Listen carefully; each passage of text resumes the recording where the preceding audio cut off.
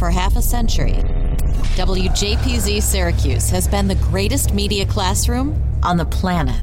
We've trained students from the 1970s to the 2020s on how to run a professional radio station. But the lessons learned and relationships formed go far beyond studios and transmitters. Taking a look back through the eyes of those who experienced it. This is WJPZ at 50. Welcome to WJPZ at 50. I am John Jagay. Before today's guest was the talented Mr. Roto. Before he was at ESPN. Before he was at NBC. He was part of the Crazy Morning Crew. So excited to have Mr. Matthew Berry. Welcome to the podcast. Hey, John, thanks. My pleasure. Happy to be here. So I always start by asking folks how they ended up at Syracuse, because you kind of were all over the place as a kid. How'd you land at SU? I wanted to be in television, radio, film. I knew that was my major. And so very simply, I went to my high school guidance counselor. So I grew up in College Station, Texas, which is where Texas A&M University is. Yep. Most people are familiar with Texas A&M. And I actually worked my way through high school as a DJ. And literally, that was my high school job, was working as a local DJ. I was a rock and roll DJ for the local classic rock station, Matthew Rock and Roll Berry. Nice. Monday through Friday, 7 to midnight on KTAM, Brazos Valley's classic rock. I knew I wanted to be in TV, film, something like that. And I went to my guidance counselor and asked him, what the best broadcast school was. And so that guidance counselor, that book that year had the Newhouse School, had Syracuse as the number one school, obviously in the country. And so I applied and went. I mean, so nothing, it was just a little like I was told that was the best school. And I went, and obviously, you go there and you get the tour, and this is where Bob Costas went, yeah. and this is where Len Berman went, Marv Albert, Ted Koppel, and they give you all the highlights. So it was pretty impressive. Easy for me to get there. So you get there in the late 80s, and you were multi-platform before multi-platform was cool. You started the DO before you were at Z89, right? Do I have that right? Correct. So I wrote a humor column for the Daily Orange for a couple of years called, and God, I hate this title. I hated it then, by the way. The editors at the Daily Orange named it, but it was called Berry Funny. I love it. Why do you hate it? No, it's awful. It's a bad pun. It's hacky. But anyway, it stuck. And so I wrote a humor column for the Daily Orange for a couple of years. I also was doing mostly producing and writing, although I did a little bit of acting at what was then known as UUTV. Yep. It is now known as, I think, Citrus TV or Citrus Hill TV. Yep. But the student TV station. So I was heavily involved in that. So to your point about sort of multi-platform, I was doing written work on the student newspaper at the Daily Orange. I was doing TV at the student TV station, UUTV, and of course then Z89 and the Crazy Morning Crew. How did you get to Z89? Honestly, so I had kind of a circuitous route there. As I said, I had been a DJ throughout my high school career. 14 years old, I became obsessed with radio for some reason. And I started going to all the local remotes that the radio stations in my town would do. And I'm sure at first the DJs were like, who's this weird kid that keeps coming and just hanging out? But they soon realized I was kind of just a harmless, enthusiastic kid who loved radio. And I was, trying to be helpful. Hey, can I get you lunch? Can I, do you want me to hand out bumper stickers? Whatever. And so eventually they started having me, hey, you want to come down to the station and answer phones? And I was like, you bet, and eventually a job opened up to run some taped programming. And I did that. And then I got to do some overnights as a DJ. And then Saturday and Sunday afternoons, I was doing some stuff. And then eventually my senior year in high school, the Monday through Friday, 7 to midnight show opened up. I had been doing good stuff on the weekends, and so they gave it to me. So that was my senior year of high school, is doing Monday through Friday, 7 to midnight. And Bryan College Station is a town of about 150,000. I want to say it's like market 170 or something like that. Yeah. But it was a rated market. It was an Arbitron rated market back then. So there was a book. I finished number one men 25 to 54. Nice. Which was our demo. Obviously Classic Rock Station was our demo. So I have an air check, right? And I get to Syracuse and I go to Z89 and I'm like, hey, I would love to, be on air here. And they're like, all right, you can start out doing 3 a.m. to 6 a.m., once a week. Yeah. And I'm like, yeah, I sort of did that when I was 15 years old. I've literally been a DJ in a rated market. I actually was number one in a rated market. Shouldn't I just sort of do afternoon drive or something? And they're like, no. Everyone starts at Tuesday, or you can do Tuesdays at 3 a.m. And I was just like, yeah, okay, no thanks. But then what ended up happening is some of my dear friends, people that I'm dear friends with to this day, many, many, many, many years after, but Kendall Lamar. Yep. And so Kendall Lamar and Adam Shapiro and Chris Lindsay. Chris Lindsay was my college roommate. And, I was dear friends with Kendall and Adam. And so they were doing the Crazy Morning Crew. And so they asked if I wanted to join them. So I snuck in through Kendall Lamar, who was, a Z89 legend, through his good graces. And I think at the time, Dave Gorab was the program director, and Dave and I were friends. At that point, like, my column was pretty popular and everything like that. And he was just like, this is stupid. I don't know why you're not on our air and why we're not doing stuff with you. So yes, into my junior year and then all my senior year, me, Kendall, Adam, and Chris Lindsay did the Crazy Morning Crew together. And we would, not all four of us would be there every single morning, but we did a bunch of stuff. And so we had a lot of fun. Any specific bits or memories you have from the morning show that come to mind? We had a bunch of it ones, and I'm trying to remember some of them. At the time, there was the Nike campaign around Bo Jackson. Bo knows. Right. And it was like Bo knows sports, Bo knows baseball, Bo knows football. It was all like about how, what this great multi-athlete Bo Jackson was. So we had a guy at the station that sort of sounded like Bo Jackson. And so we would use him to do this. We just had people call up and ask advice questions, love advice, relationship, work advice. The dumber, the better. And sometimes we would do it as well. We would write them and pretend they were emails or letters that we'd gotten. And so we asked Bo, all right, time for another episode of Bo Knows. Bo, my wife is having an affair with my brother. What should I do? It was stuff like that. I can't do the impression, but it was a lot of like, every answer was like, like, my wife is sleeping with my brother. What should I do? And, it sounds like, you and your wife aren't on the same page and really need to work on some communication. And maybe it would help if, you just bought everyone a pair of my Nike shoes. Oh. And so that was like, every single answer somehow related back to the person's issue would be solved if they just bought a pair of his Nike shoes, because that was the whole campaign. And so we had fun with that. Chris Lindsay was also called the Panther of Love. And so we did relationship advice also with him. What else did we do? We had a bunch of different, I'm going to text them right now, and I'm going to see what they say. All right, text them now. Text them now when it comes back. I'll see if I get an answer. Yeah, we're recording this 11:30 Eastern, so Kendall's probably doing his morning show on the AMP platform right now. And shout out to Kendall, by the way, who connected the two of us, former guest on the podcast.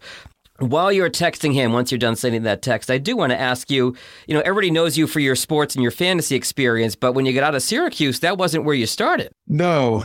What you're talking about there, John, is you're talking about my showbiz career. So, when as we talked about my Syracuse career, I spent most of my time at UUTV, at the student TV station. And so I really enjoyed, sort of running and producing. I did a show called Uncle Bobo's World of Fun. It was a sitcom about a terrible TV show. So the premise of the show was, and speaking of the Crazy Morning Crew, by the way, Chris Lindsay played Uncle Bobo as well. But the premise of that particular sitcom was that it was a children's show host. This is before Krusty the Clown, by the way. It was very similar to what Krusty the Clown is on The Simpsons, but this is pre that character. But the idea was basically a children's show host who, off camera was a beer guzzling, alcoholic, women chasing, just, the worst person ever possibly that should be hosting a child show. And he did it on a low rated kind of UHF station, and so the idea was that, like, because we knew we didn't have great equipment and that there'd be boom shots and, stuff like that. And so it was explained away by the fact that it was on this crappy station. Love it. The show within a show. And so we did that, but I really enjoyed that. And we ended up doing, I think, 20 episodes of the show over 2 years. And I really enjoyed that. And so after Syracuse, I moved out to Hollywood, and I moved out with a guy named Eric Abrams. Chris Lindsay also came out, and like a bunch of those guys ended up coming out with me. But Eric Abrams was my writing partner on Uncle Bobo, and we moved out to Hollywood to pursue a career as screenwriters, TV and movie writers. And so how did that go? And you ended up doing a few different things out there, including one of my favorite TV shows of all time, Married with Children. I know you were on the last season of that, right? I was, yeah. I mean, so we, I ended up in the Syracuse network is strong, and I went out there, and basically anyone that had graduated from Syracuse that had done anything in the I wrote them an email or a letter. And I said, listen, I just graduated from Syracuse and I'm want to pursue this career. Could you meet with me? Would you give me, 15 minutes of your time, 20 minutes of your time to sort of talk through, give me some advice? That's great advice for a current student too, is asking someone 15 minutes of their time. And this is what I did. And the advice I give to students now is like, don't write up and say, hey, I want a job. Right. Because that's all they get. the 24/7, can you get me a job? Can you give me a job? I literally would say like, hey, I'm not asking for a job. I literally just want some advice. Are you willing to give me 15 minutes, 20 minutes? I'll come to wherever you are. Right. I will get on the phone, make it super easy for you. Just, will you happily give me 15 minutes of your time? I'm not asking for a job. And so what you do there is by doing that, you disarm them and you're like, okay, sure, I'll give you advice. When I was starting out, I needed advice. And I tell students, I said, if you go there and you're prepared and you've done research on the person you're talking to, you're not just like, how do I get my start and how do I become famous? And it's not that, but you're just like, hey, you did X, Y, and Z. Tell me about how you got to X. What can I personally learn from your experience with Y or whatever? If you come prepared and you're nice and you're polite and, you're interested, at the end of the 15 minutes, some of the people will say like, well, good luck to you.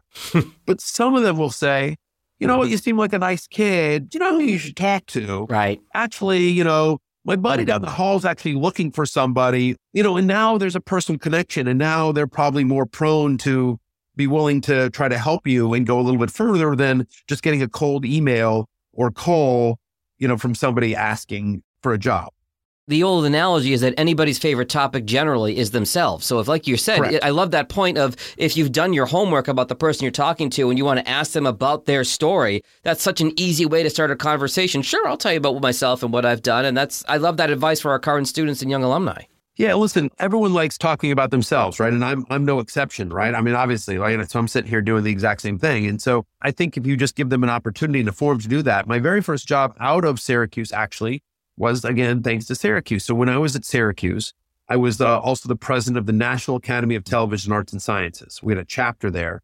And so we invited to come speak at the conference, Sam Simon, the late, great Sam Simon, who was the creator of The Simpsons. And, he's a producer on Cheers and Taxi and just, this legendary career that he had as a writer and a producer. In booking him, I ended up becoming friendly with his assistant. Mm-hmm. Right, because I had to book his travel and his hotel and, make all these arrangements and blah, blah, blah. And so when I moved out to Hollywood, I hit her up and I said, can you help me? And Sam had a good experience when he was on campus and with me. And so I ended up getting hired as a production assistant on the George Carlin Show, mm-hmm. which was a sitcom that Sam was creating and it was running. It ran for 2 years on Fox. I was the stage PA on stage 17 of the Warner Brothers lot at the George Carlin Show. In essence, I was George Carlin's assistant. I worked as a PA, a production assistant on another sitcom as well. And all the time I was doing that, I was trying to become a professional writer, a sitcom writer. And Warner Brothers back in the day, I don't know if they still have this, but back then they had this thing called the Warner Brothers Writers Workshop. Okay. And probably like 800 or 1,000 people applied. Out of the 1,000 scripts, they would narrow it down to 50. And out of the 50 people they interviewed, probably like 25 would make the class. And out of the 25 people that made the class, 4 or 5 people out of that 25 would become staff writers on a Warner Brothers sitcom show. Oh, wow. Okay. And so George Carlin wrote me a recommendation letter to get me into the Warner Brothers Writers Workshop. Wow. I mean, that's impressive. Brilliant comedian. He's a legend. And so obviously that helped out a lot. And Eric and I got into the Warner Brothers Writers Workshop. And through the Warner Brothers Writers Workshop, our script got there, we interviewed, we got into the class, and out of the 4 or 5 people that got jobs that year out of the Warner Brothers Workshop, we were one of them. And we got placed on a Warner Brothers sitcom called Kirk, starring former teen heartthrob Kirk Cameron. Ha! It was a family show and wasn't particularly good, but we were writers. And so we were thrilled. And so that's sort of how I got my start. And to your point, John, just to bring it full circle, we were able to get an agent. We were writing that particular year, the Kirk show. There's this, Parents for Television Council. Oh, right. The Parents Television Council, they, deemed what was good and what was bad and everything like that. And so they, that year, declared Kirk the safest, best, most family-friendly show on television. That's wild, because you always hear about them complaining about stuff. This is the other end of the spectrum. Well, Kirk, you may have seen, because he's made some news over the years, Kirk is a devout Christian mm-hmm. and very, very religious. And so his ethics and point of view obviously influenced the show quite a bit. And so, yes, it was very, very safe and family friendly. And so I was very proud that we did a show on that. We did that year. We were on the safest, most family friendly show on television. And then the very next year, we went to the show that the Parents Television Council had declared the worst, most unfamily friendly, the least desirable show, Married with Children. So yes, we went and wrote on Married with Children. We did 28 episodes of the show. And I had an absolute blast doing that. In the mid-'90s, I was a teenager, and my brother was probably 10, and my parents and my brother and I would watch the show together. And then I remember my mom's parents came to visit from Florida and saw that we were watching this show together as a family. And they were just completely mortified. Like, you let your kids watch this? This is awful. But it was, to this day, one of my favorite shows ever. Oh, yeah. And it's not a show you could ever get away with now on TV. No. But it was really fun. And, everyone in that cast was great. And it was, just sort of on rails. And what's hilarious is that for all its bawdiness, and for all of its warts, for lack of a better way to phrase it, at the end of the day, Al Bundy was married. I mean, he constantly complained about his wife. He didn't like his kids. He hated his job, everything like that. But he never cheated on Peg. Right. He was tempted all the time. He constantly talked about how he wanted to, and he didn't like her, and that he didn't want to sleep with her. And Peg was lazing on the couch, eating bonbons and the whole thing. But the fact is that at the end of the day, he always came home to Peg. He always came home to Peg. He always would do whatever he had to for his kids, for Kelly and Bud. And, in their own weird way, they were really, truly a family. And so I had a blast on that show and remember that fondly. That's fantastic. And then one of the things when you keynoted our banquet a few years ago, you talked about finding your niche and finding your sweet spot. So how did the transition go from writing for television, from everything from Kirk Cameron to Married with Children to into the sports world? Well, I've always been a sports fan. In fact, my friend Adam Shapiro, who I'm literally on a text chain right now, I think he was a sports director at Z89 back in the day. And so he had a sports call-in show as well, and on the weekends. And so I would call in sometimes. And I always loved sports, always loved it. It was my passion. And I never thought a career in sports was for me. Mm-hmm. I never thought a career broadcasting sports was for me. But what ended up happening is that, I'm obviously a massive fantasy football player. When I was at Syracuse, I got invited to join my very first fantasy football league. Mm-hmm. By a guy named AJ Mass, who worked on Uncle Bobo with me and is still to this day, a writer and editor for ESPN in their fantasy department.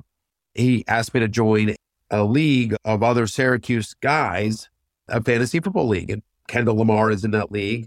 Chris Lindsay and I co-own a team. Adam Shapiro is in that league. Matt Prohaska is in that league. A lot of names that might be familiar to people listening to this podcast. Gary Giovanetti's in that league. And so anyway, I joined that league and just absolutely loved fantasy sports. Flash forward now to 1999. I graduated college in 1992. I'm class of 92.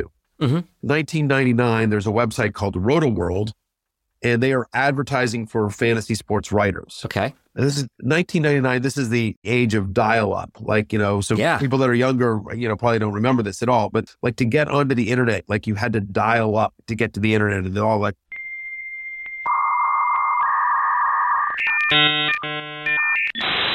Exactly. And before that, it was, calling in. If I remember this when I was in the early 90s, with my dad calling in our fantasy selections on a telephone line. Yep. And now it's starting to go digital and go online. Correct. But yeah, back in the day, fantasy started before computers, before the internet. So yeah, you had to either call in your lineups or you had to fax them in. Yeah. And standings would come out once a week because you had to wait for all the stats to get calculated. It was very, very hardcore. So this is, CompuServe, AOL, You've Got Mail was a novel thing. You've got mail. And you're ooh, I've got an email. That was actually a novel thing back then. But I wrote them a note and I said, hey, listen, I'm a professional writer living out here in Hollywood, but fantasy sports is my passion. And I just think it would be so much fun to write a column on the side. Could I try out? Could I send you a sample? I just think it'd be fun as a hobby. And they wrote me back the next day and they said, we looked you up on IMDb. Married with Children is our favorite show of all time. You're hired. Wow. So again, it all goes back to Married with Children. Because I was, writing mean wife jokes for Al Bundy, I got a chance to write a free column on a low-rated, website around fantasy sports. And I started writing a fantasy basketball column, eventually getting into football and baseball as well, and really fell in love with it. It's WJPZ. At 50. Hey, it's Jag. You're probably listening to this episode of the podcast because you know the person I'm interviewing. But one of the true joys of this project has been learning the stories of everyone in the WJPZ family. When you're done with this podcast, I'd encourage you to check out an episode with someone you don't know. You never know what you might have in common with your other WJPZ relatives. Looking back at half a century of broadcast excellence. This is WJPZ at 50. I've had a really wonderful career that's had a lot of sort of curves and journeys. And, sometimes kids will ask, like, well, how do I become the next Matthew Berry? How do I get your career? And I'm like, well, I have some advice, but my biggest answer is not to follow my pen. Sure. Because my path is like, you couldn't plan it out. It was so ridiculous. And so like I started writing for Roto World. I think I'm a pretty good writer, and I developed a pretty big following there. And so after 4.5 years, and I wrote my column for free. Eventually, then I ended up getting paid $25 a column. And I think eventually it wound up being, I don't know, maybe $50 a column was the highest I ever got paid. Huh. Okay. But, after 4.5 years, and it's now 2004, and people were starting to make money on the internet. Right. Not a lot of money, but the .com bubble had burst, and people were starting to actually think, oh, hey, advertising on the internet is actually a viable way to get your product out there. And so I thought maybe, hey, there's a chance I could make a few bucks on my own. So I decided to leave Roto World and start my own blog. Again, literally just thinking hey, maybe I'll just make a few more bucks on the side. And then I felt like I had a big enough audience that I could justify that. Mm-hmm. And so I did that. And what I realized quickly was that I didn't have any money to buy any advertising. This is pre-social media. Forget Twitter, Instagram, TikTok. There was no Facebook. There wasn't even MySpace at this point. There was just, how do I get the message out that, hey, I've got this new website over here? And I couldn't buy any marketing. I didn't have any money to go out and pay for advertising. So I realized that the only way I could market the site was me. So I called every radio station I could find, every TV station I could find, every website I could find, including Roto World. Wow. I went back to them and I said, hey, I will write for you for free. I will come on your air for free. All you have to do is mention my website. Just link back to my website. Just send traffic to my website. Wow. Okay. And they all said, okay. I wrote for rotoworld.com. I wrote for the Sporting News. I wrote for MLB.com, NBA.com. We did some stuff for CBS Sports, kept, just doing whatever I could. One of the places that I went to was ESPN Radio. Mm-hmm. So a guy named Steve Mason, from Mason in Ireland. First, he was at Fox Sports. And randomly, he was at Fox Sports at the same time as a guy named Jason Smith, who's also, proud Syracuse alumnus. Yep. And Jason's done really well for himself. Anyway, so I go in. Steve Mason is a fan of my column and has me on for a segment. And then that leads to 2 segments, leads to, why don't you stick around for an hour? Why don't you fill in? And eventually I just started doing a bunch of stuff with ESPN Radio. And eventually Steve left Fox Sports to go over to ESPN Radio in LA. And so he was doing that and he brought me over there and I did some stuff there and I kind of got into the ESPN ecosystem. And so I was starting to do some stuff with ESPN Radio in LA. And then I met a producer from Cold Pizza, if you remember that TV show. Yeah. Yeah. And, I said to the Cold Pizza producer, I said, hey, why don't I do a weekly fantasy sports segment for you guys? I'm already doing stuff for ESPN Radio in LA. I'm kind of in the family. And they were like, okay, we'll give it a try.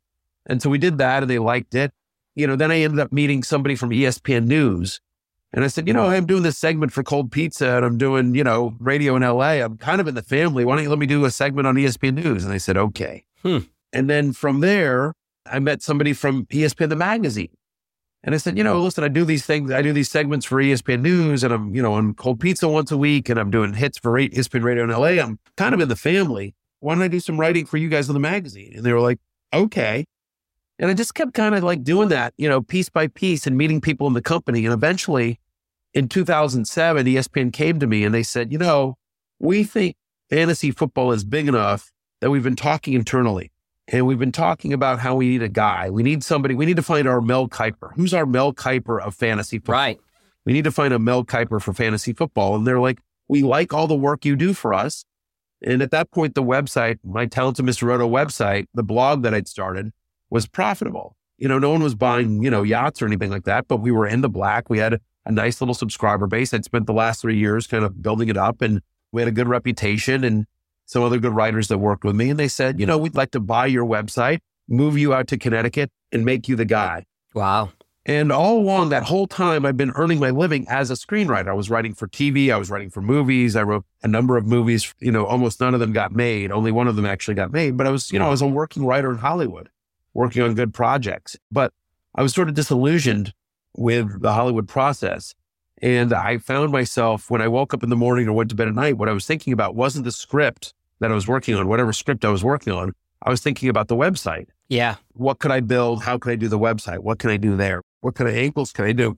And so I realized that this was just kind of an amazing opportunity. So I sold them my website and then quit show business, and I moved out to Connecticut, and it was a 2-year deal.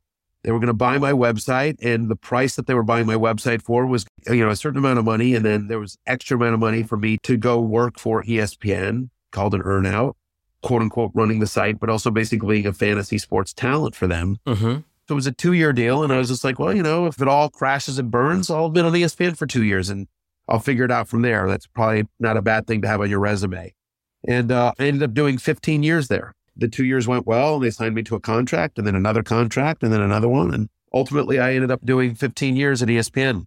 The two real takeaways I have from that story are, one, the hustle of just reaching out to every radio station and TV station and website and like, hey, I'll talk fantasy for free if you just promote my website. I think you deserve a lot of credit for almost being ahead of your time there. Yeah. And then also following your passion and saying, I'm here, I've got my gig, writing in Hollywood, but if this is really what gets my juices going is the sports and the fantasy, like, why not? Follow your heart, and you did that. Thanks. There's one other lesson there, but both those things are correct, right? Mm-hmm.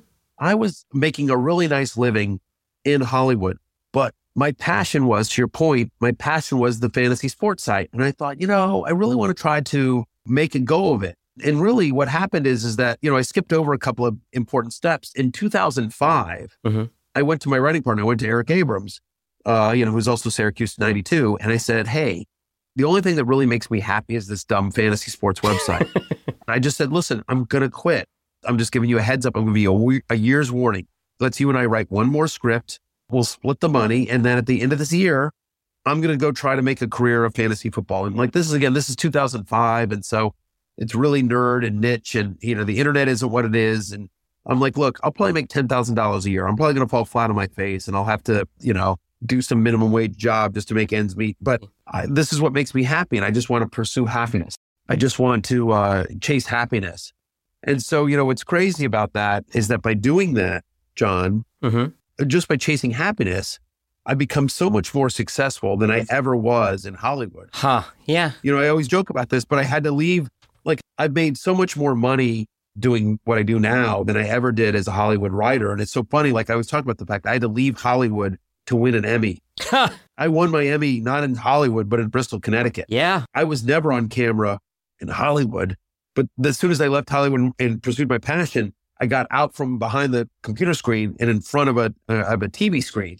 And not just a TV screen, but I'm in a movie, right? I did a cameo in Avengers Endgame. Right. It's insane to think about, right? But by leaving Hollywood, I was able to get into Hollywood movies, so it's just crazy. But the thing is that if I'd planned any of that, it wouldn't have happened. All I did was I pursued my passion and what made me happy. And I figured if I could just pursue this and get good at this, good things will happen. I didn't have a grand plan. And so that's always my advice to kids, is always they're like, how do I get an agent? And how do I become famous? And how do I get on TV? And how do I get to ESPN? Yeah. How do I get to NBC? And my answer is I would forget all that and just worry about getting good. Just get good. Yeah. Because I promise you that if you're good at whatever it is you do, podcasting, writing, vlogging, being a social star, whatever it is you do, photography, whatever you do, if you're good at it, I promise you someone will find you, because we're always looking for good people. You're always looking for somebody that can help you. And so just push everything out of there and then just try to get good at what you do. But to your point about the hustle, that's right.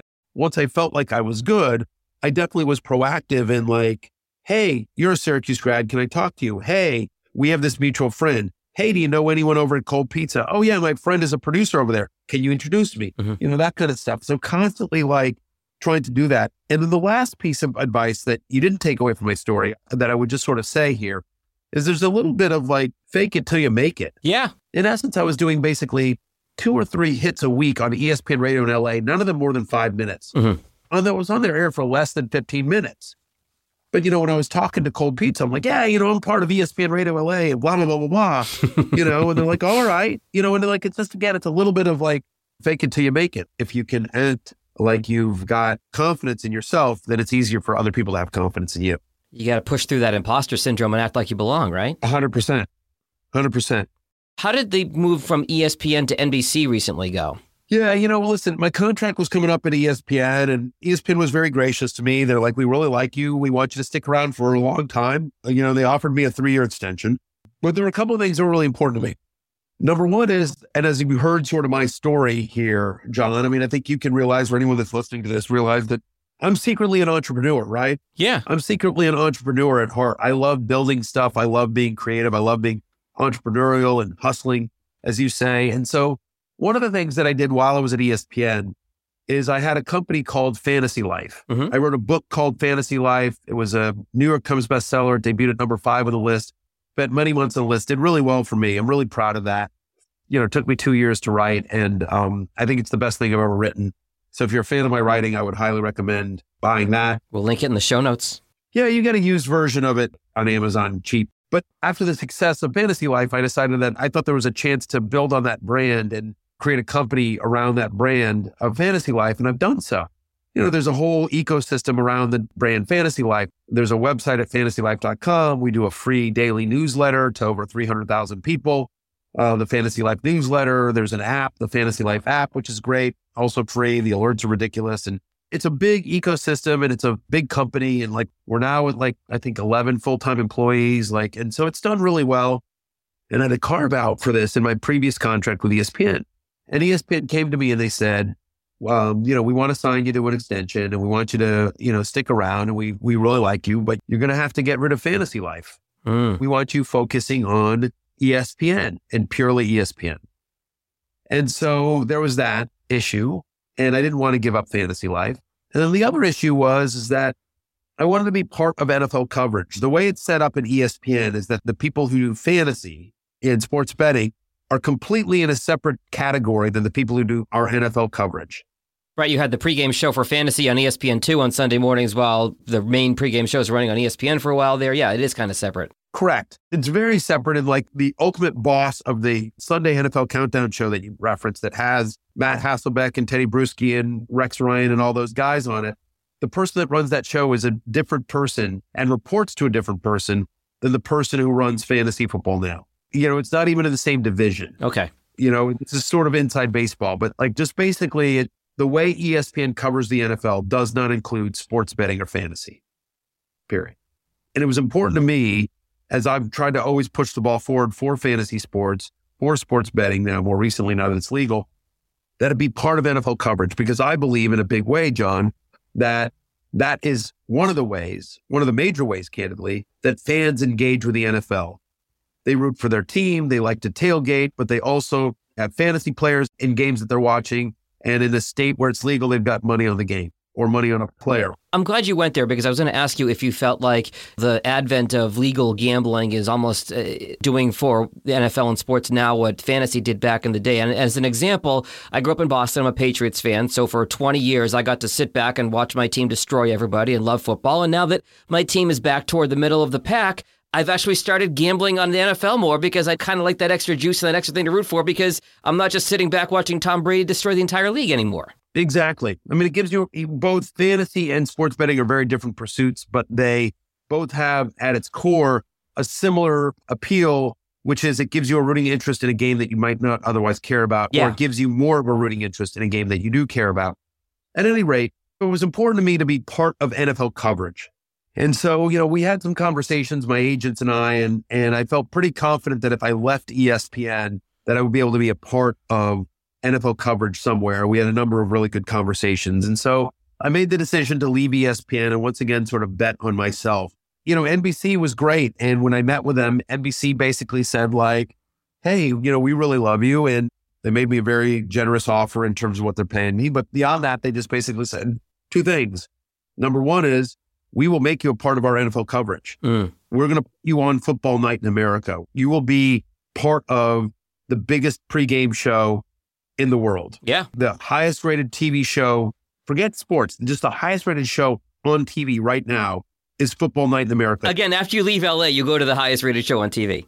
Correct. Yeah, exactly. The only thing that's higher rated than Football Night in America is the actual Sunday Night Football game. Sure. So I guess technically it's the second highest rated. They were like, we're going to put you on Football Night in America. We'll make you part of our NFL coverage. And by the way, in terms of Fantasy Life, do whatever you want. Huh. We're going to be supportive of that. We're going to be completely supportive of that. As they pointed out to me, they said, Chris Collinsworth owns Pro Football Focus and Mike Florio owns Pro Football Talk. We are comfortable with our talent having an entrepreneurial side to them. Mm-hmm. Jim Cramer over on CNBC, he owns his investment club. Right. And I was just like, wow, that's amazing. And so they basically said they're going to put me on, the highest rated show on television, make me part of NBC's NFL coverage. And oh, by the way, they're going to let me do what I want with my entrepreneurial side. Like, it was a 10-minute negotiation. I'm like, where do I sign? And I was like, perfect. So NBC is, and I say this with no disrespect to ESPN, but NBC's been amazing. They've been incredible partners. I love working there. I feel like this past year was the best year of my professional career. It's been fantastic. And I'll tell you just a quick anecdote about NBC. My very first day, they tell me to come to this conference room or whatever. And so I show up there 9 a.m. and I get there, and in the conference room are really 15 people. Maybe there's 20. Like everyone that basically runs NBC Sports at NBC. So a man named Sam Flood, who's the executive producer of NBC Sports, Sam Flood stands up in front of everybody. And the chairman of NBC Sports is there, Pete Babacqua, Fred Cadelli, who produces Sunday Night Football, the legend Fred Cadelli, he's there. Yeah. It's a who's who of NBC Sports. They're all there. And Sam says, thank you everyone for coming. I'd like to take this opportunity to welcome Matthew Berry to the NBC Sports family. Fantasy football and sports betting are not a third rail. They're not some siloed thing. They are part of how we cover the NFL at NBC. They are part of our coverage of the NFL. It's part of what we do here at NBC in terms of how we cover the league. And Matthew is going to lead our efforts there. Please welcome Matthew to NBC Sports. Wow. Right? That had to be an incredible feeling. Amazing. It was incredible. It was awesome. How do you not love being there? And he's been true to his word. I'm on Football Night in America. I do 3 or 4 segments. We talk fantasy. We talk betting. I was at the NFL Combine. I was at the Super Bowl. I was broadcasting live from the Jaguars-Chiefs divisional round playoff game that NBC broadcast. Right. I'm literally on the sidelines broadcasting before a playoff game. How insane is that? So it's been great. One of the things you said when you keynoted the banquet a few years ago is that you're okay with being wrong, is that, you'll make a prediction when it comes to fantasy or gambling or whatever it is, and you're not always going to be right, but have a reason for what you're predicting. Correct. Look, it's a game played with an oblong-shaped ball made of leather. Weird stuff is going to happen. Weird stuff is going to happen. You can't predict the future. And I think most reasonable people understand that. But as long as you have a good reason for why you think what you think, that it's not just for being outrageous, but it is backed in data and stats and analysis and film study. And you're like, this is what's going to happen. And this is why I think it's going to happen. Most people are forgiving, and the people that aren't, are just being unreasonable and looking for a fight. I want to come back to the banquet for a second. You're one of the rare guests we've had who's been a keynote speaker at the banquet. Yeah. I was talking to Matt Friedman from the class of 94 yesterday, and he told me the story of that banquet weekend, and he's hanging out with Adam Shapiro at Fagan's, and you're texting Shapiro saying, hey, I'm on my way over. And so they kind of had a spot near the front of the bar waiting for you to get there. And nobody else knew in the bar that Matthew Berry from at the time ESPN was coming in, and that you walked into Fagan's, and the second you walk into Fagan's, every kid in the place has their cell phone out taking pictures. That had to be a surreal moment for you. I actually don't even remember that. I have to be honest with you. All right, fair enough. It's not, I'm not saying that every time I go into a bar, everyone pulls out their cell phones, but certainly I am used to having heads turn and phones up when I walk into a place. Okay. But yes, to your point, I think for me, the surreal part wasn't necessarily the people gawking, but that people were gawking at Fagan's, that I was walking back into Fagan's, not as a college kid, hoping for flip night. Right. That I was walking in as, I guess somebody who had made it. Yeah, kind of where I was going is it had to be just full circle. You're coming back from being a student at Syracuse and learning the ropes and being told, hey, start on overnights at JPZ. You can't just start doing whatever. And now you're coming back to keynote the banquet, and basically everybody in the room and probably everybody in the sports department is trying to get a minute of your time. Yeah, but that's okay. But that's what you're there for, right? I feel like that's, when you go to the banquet, when you say, hey, yeah, I'll come back to college. I'll come back to Syracuse. That's the gig. People want your time. And listen, that's what we did with Sam Simon back when I was a student. And so, yeah, I was good with it. I enjoyed it. I had a great time at the banquet. It was really good. And I I got a standing ovation. It's pretty cool. That was a cool moment. I'm sure. And we were one of, so well received. I speak for many of the alumni when we talk about how thrilled we were to have you.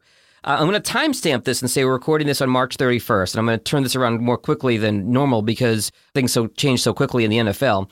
We're going to release this the Monday before the draft. Okay. Give me one storyline. I'm not going to ask for draft predictions or record predictions or anything like that, but give me one storyline in the NFL that you're really interested in following this year. One storyline in the NFL. I mean, I think, as we sit here today, I think Lamar Jackson, right, is a fascinating one. Yeah. Where does he wind up playing? What ends up happening with him? I just on a larger scale, I'll just say quarterbacks, right? I think there's so many great quarterback storylines, Lamar Jackson being, one of the most notable. As we sit here today, the expectation is that Aaron Rodgers will be traded to the New York Jets, but as of this recording, he has not. He's still currently a member of the Green Bay Packers.